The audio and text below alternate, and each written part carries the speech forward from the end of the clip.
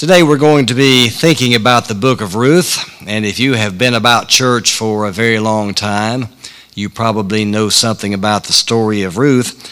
I do want, however, to read just a few passages to quicken our recollection of this marvelous book from the Old Testament. From the first chapter, when Naomi saw that she was determined, that being Ruth, she was determined to go with her, she said no more to her. So the two of them went on until they came to Bethlehem. When they came to Bethlehem, the whole town was stirred because of them. And the women said, "Is this Naomi?"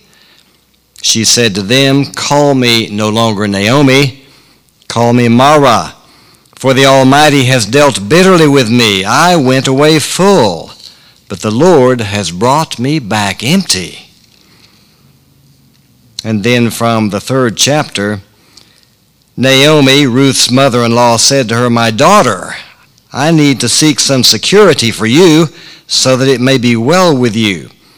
Now here is our kinsman Boaz, with whose young women you have been working. See, he is winnowing barley tonight at the threshing floor. Now wash and anoint yourself, and put on your best clothes and go down to the threshing floor, but do not make yourself known to the man until he has finished eating and drinking."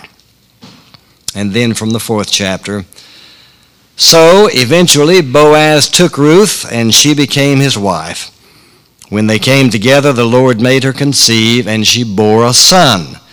Then the women said to Naomi, "Blessed be the Lord, who has not left you this day without next of kin, and may his name be renowned in Israel.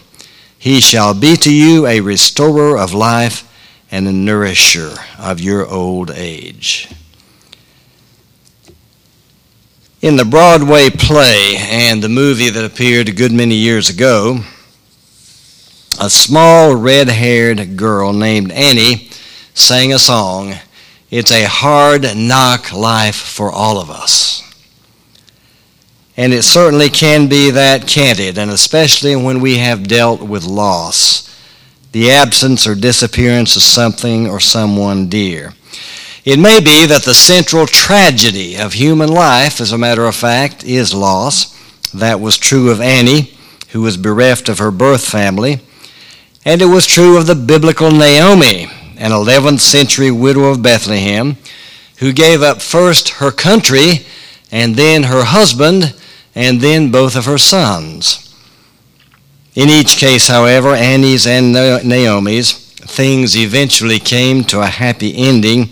It was, in fact, an amazing story of rags to riches for both of them. Naomi was received into the house of her new son-in-law Boaz, a wealthy landowner and farmer, while Annie came to occupy a place in the household of Oliver Warbucks, who was renowned as the world's richest man.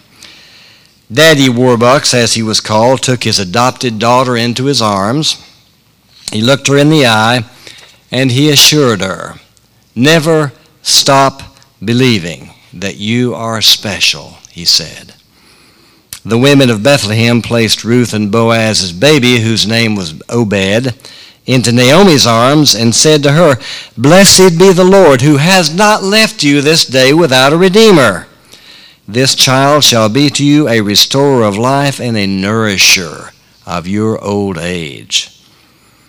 Now, what is that personal dynamic that brings about such a dramatic improvement to a hard-knock life? We might call it the will to hang on, or as we sometimes say, to hang in there. For Naomi, it was the willingness to cling to God, and most especially, the willingness to cling to the people of God. Early in the book of Ruth, Naomi came to doubt her God, and she came to doubt herself. She had lost everything in a desperate gamble to flee a drought-stricken land of Israel and to find refuge in neighboring Moab. 10 years after settling there and bereft of husband and sons and security, she forlornly backtracked to Bethlehem, only to be greeted with condescension by those who never left. "Do not call me Naomi," she replied to them, for her name meant pleasant. Rather call me Mara, a word which meant bitter. The Lord has dealt very bitterly with me. I went away full, but I have come back empty. Still, the very fact of her return showed that Naomi never stopped believing in the power of home, and she never stopped believing in the centrality of God's people.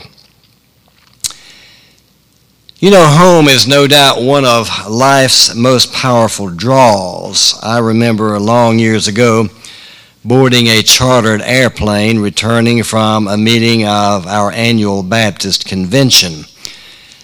Now, you have to know something about Baptists. When hoteliers and restaurateurs would hear that the Baptist convention was coming to town, they would look at each other and sigh and say, "Here come the battling Baptists."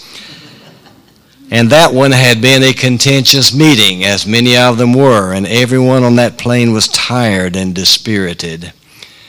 And there stood at the very front of the airplane a chatty, middle-aged, motherly flight attendant. She took the microphone and she cheerfully announced, "I understand you folks are headed back home. You may be interested to know that home is one of our most popular destinations." And of course it is. Home was everyone's launch pad into this great adventure we call life. But home is also a place of enduring invitation to return, a place to rest, to recover, to heal, and to enjoy the feeling of security and the possibility of fresh beginnings. And to be sure, there's always a measure of apprehension about going back home. We think of the prodigal son and his uncertainty about whether his father would even let him return. If Naomi wondered what the women of Bethlehem would think when she trudged back after a 10-year absence, she didn't have to wait long. Can this be Naomi? They wondered. But observe, in coming back to Bethlehem, Naomi had returned not only to familiar folks back home, she had also returned to the people of God, to the storied, ancient people of God. Persons who truly know God sense that His people will always be there for them, and it will always be their intention to provide the support and sustenance that weary, wayworn souls require. You know, you have observed a common tragedy in our time, and it is that people who encounter hardship do not, in general, tend to cling to God's people. Some may withdraw from the church altogether. No doubt many fear Naomi's friends' reaction. Is this Naomi? Is this the person that we thought had it all together? Is this that person that we voted most likely to succeed? Yet withdrawal and avoidance demonstrate a loss of touch with the nature and character of the people of God. Now, you and I, as members of the church, are people, for sure. As such, we may be subject to unhealthy curiosity and thoughtless condescension from time to time.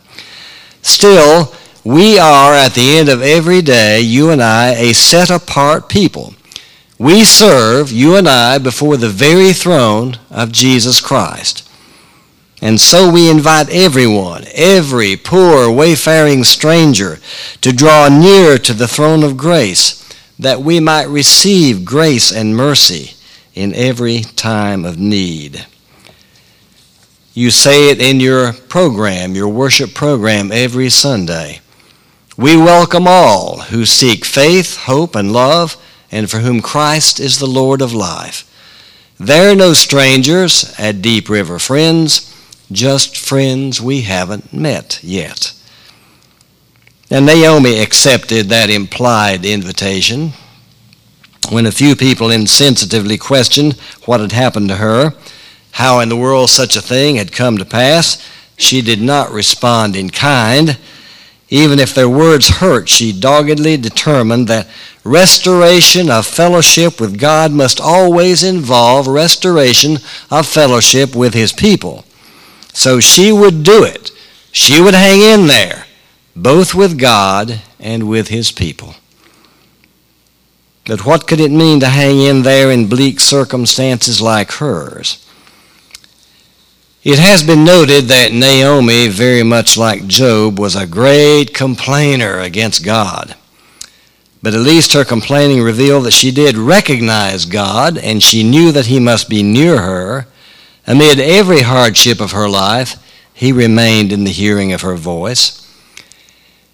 Perhaps she would never have been interviewed by a Norman Vincent Peale or a Robert Schuller of former days. In the presence of such possibility thinkers, it would have been too important to keep smiling, to live victoriously, to put on a happy face, and above all, to avoid any signs of weakness or any signs of distress. Naomi could never have persuaded anyone that life is either always trouble-free or about to be. But here is the contour of Naomi's faith as she returned home. She believed she could trust God, and she believed she could trust his people enough to be honest about her life. Her extreme candor sounds like doubt, but really it isn't. Let's be truthful with one another. Life has its downers. Ours is a hard-knock life, no doubt about it. Yet God is mysteriously a part of it all. That is the witness of his book. If he isn't responsible for unfortunate things that happen to us, at least he is there when they happen. Everything that happens in all of this world, in all of this life, happens on God's watch. Never forget that. And when things happen, and even when we groan and complain, God is always there. He's always there to listen. He listened to Paul complain about the thorn in his flesh. He heard David sing psalms of imprecation and abandonment. Patiently, he listened to Elijah when the prophet lamented the very day that he had been born. He wiped tears from the face of Jeremiah, the weeping prophet. He gave his ear to Jonah when he wished he might die. And he listened to Moses when he murmured about God's people murmuring. Piety may sometimes sound like a family feud, but a family that stays together and fusses stands a better chance of hanging in there than a family whose members walk apart and never communicate.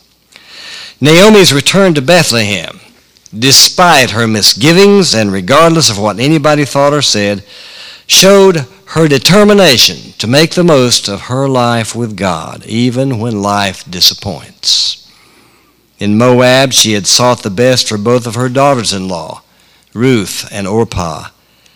Now back in her ancestral land and in the company of Ruth, who would not let her return alone, she sought the best for her who was better than 10 sons. By nature, Naomi has always followed paths of least resistance. She had given in to Ruth's insistent, "Entreat me not to leave thee." She had refused to argue with people who doubted her motives. She had worked to reestablish life as she had known it before and to reassume time-honored customs. A great danger in any misfortune is always bitterness, and Naomi had called herself that, Mara, bitter. Still, she never stopped believing in her God. She never stopped believing in the possibility of blessing. Like little orphan Annie, she never stopped believing that something good could yet happen. And so it was that she became instrumental in the relationship that would develop between Ruth and their near kinsman Boaz. Naomi may not have been a classic positive thinker, but she was a possibility thinker. In fact, she might be called a holy schemer. She viewed the time-honored right of the poor, the privilege of gleaning grain behind the reapers in the fields, as God's blessing, and she praised the wealthy, unnamed landowner who seemed to favor her daughter-in-law Ruth. Then hearing, it was her very own cousin Boaz whose eye had fallen upon Ruth, she exulted, "Blessed be he by the Lord, whose kindness has not forsaken the living or the dead." Even as she said this, the wheels of her holy imagination were turning. What could be better than Ruth's and Boaz's newfound attraction? Well, of course, it would be their coming together in marriage. The security that this would afford both Ruth and her mother-in-law, and the possibility of heirs for her dead husband and their dead sons. And so we see, as the book of Ruth nears its grand climax, that Naomi and her God are at the center of the action, orchestrating everything. Naomi was a holy schemer.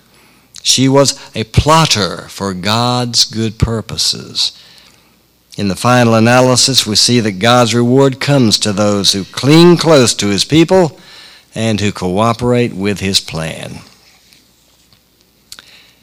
You know, isn't the book of Ruth more about Naomi than Ruth? Likely it is. For she who had lost it all now sits in her new home, a beautiful daughter and wealthy son-in-law at her side, and in her arms there is a splendid baby boy, Obed, destined to be the grandfather of the great King David, destined to be in the line of our Lord Jesus Christ. Those women who previously questioned the circumstances of her return now say, "Why, Naomi, you're the luckiest woman in the world. This little boy is really your son. He is your very own son." But no, it's not even about Naomi. Instead, it's about God and about what God can do with anybody who will accept him, who will join with his people, get involved in carrying out his purposes, all the while staying true to him through thick and thin. And really, at the end of the day, it's also about you, and it's about me, and about the unhappy things that we have experienced through the years of our lives. It's about what our God will do if we'll simply be willing to come alongside him, hang in there, hang with him in good times and in bad. Now and again, we all go far away from home. Every one of us. We all walk away from God. And it's under those circumstances that the inevitable hardships of life are going to hurt us most. Nevertheless, God is standing there.